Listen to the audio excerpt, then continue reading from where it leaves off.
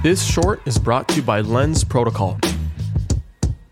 I also often think about like who was the original content creator in crypto? And it was the journalists, the writers, right? The ones who would document the space and share thoughts across subreddits or whatever those forums were at the time. And if you look at the market for like writing NFTs, for example, they're not as hot as music, right? Even though I feel like I read more online than I do listen, I don't know what it would really entail for me to collect a writing NFT, let alone pay for it. I see the fun of collecting a free writing NFT to show you were there. Like Dennis says this for Mir. He's like, if you didn't read something or if you didn't collect something, did you even read it? He says a variation of that. I'm paraphrasing. And it makes me think like showing your support and showing your patronage by collecting something, even if it's free, right?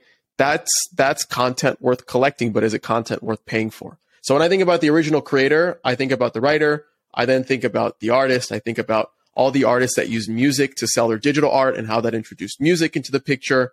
And yeah, I don't know. I also have like this internal debate of like what's worth kind of giving out for free and then what's worth charging for.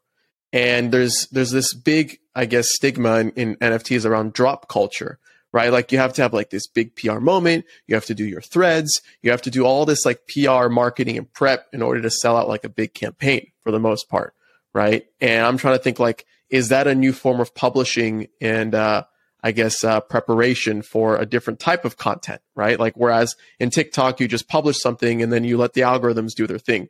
Versus in Web3 right now, it's very much like you hustling and being your solopreneur, you know, trying to sell something out. So yeah, I don't know. You can see my thoughts are just like all over the place. Yeah, I mean, I would love to see like that idea of kind of longer term growth in collecting happening as opposed to, you know, all being there at the point of the drop. And especially like it depends on the kind of content itself, because some content is best consumed like longer term. Like I think I remember reading a quote by Vitalik a few weeks ago or months ago, maybe it was years ago now. But it's a good point around specifically writing and like blog posts and long form content.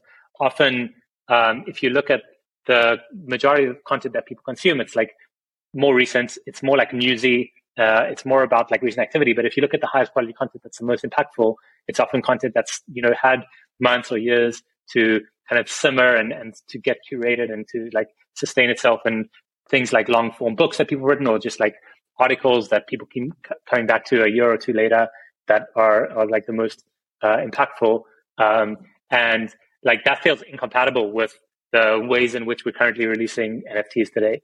And so back to the like previous conversation we were having around like, okay, how do these models of NFTs need to evolve and change in order to facilitate the ways, like different kinds of content, and to be more aligned with the ways in which like that content is actually consumed, feels like important.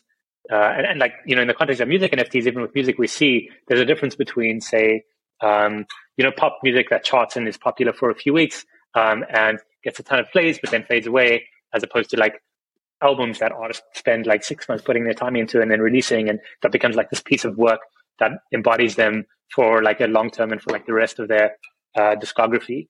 Right. And so similar, and that's something I think I've been also like a little bit torn on, in the sense that like most of the content on Spinamp today is individual tracks and individual releases that you know, maybe get the most attention only at that point of release, but don't have that same kind of longer term retention that you would get from like an album on Spotify, or, you know, a book or a novel or an article that, you know, is on the Atlantic that people referenced 10 years ago.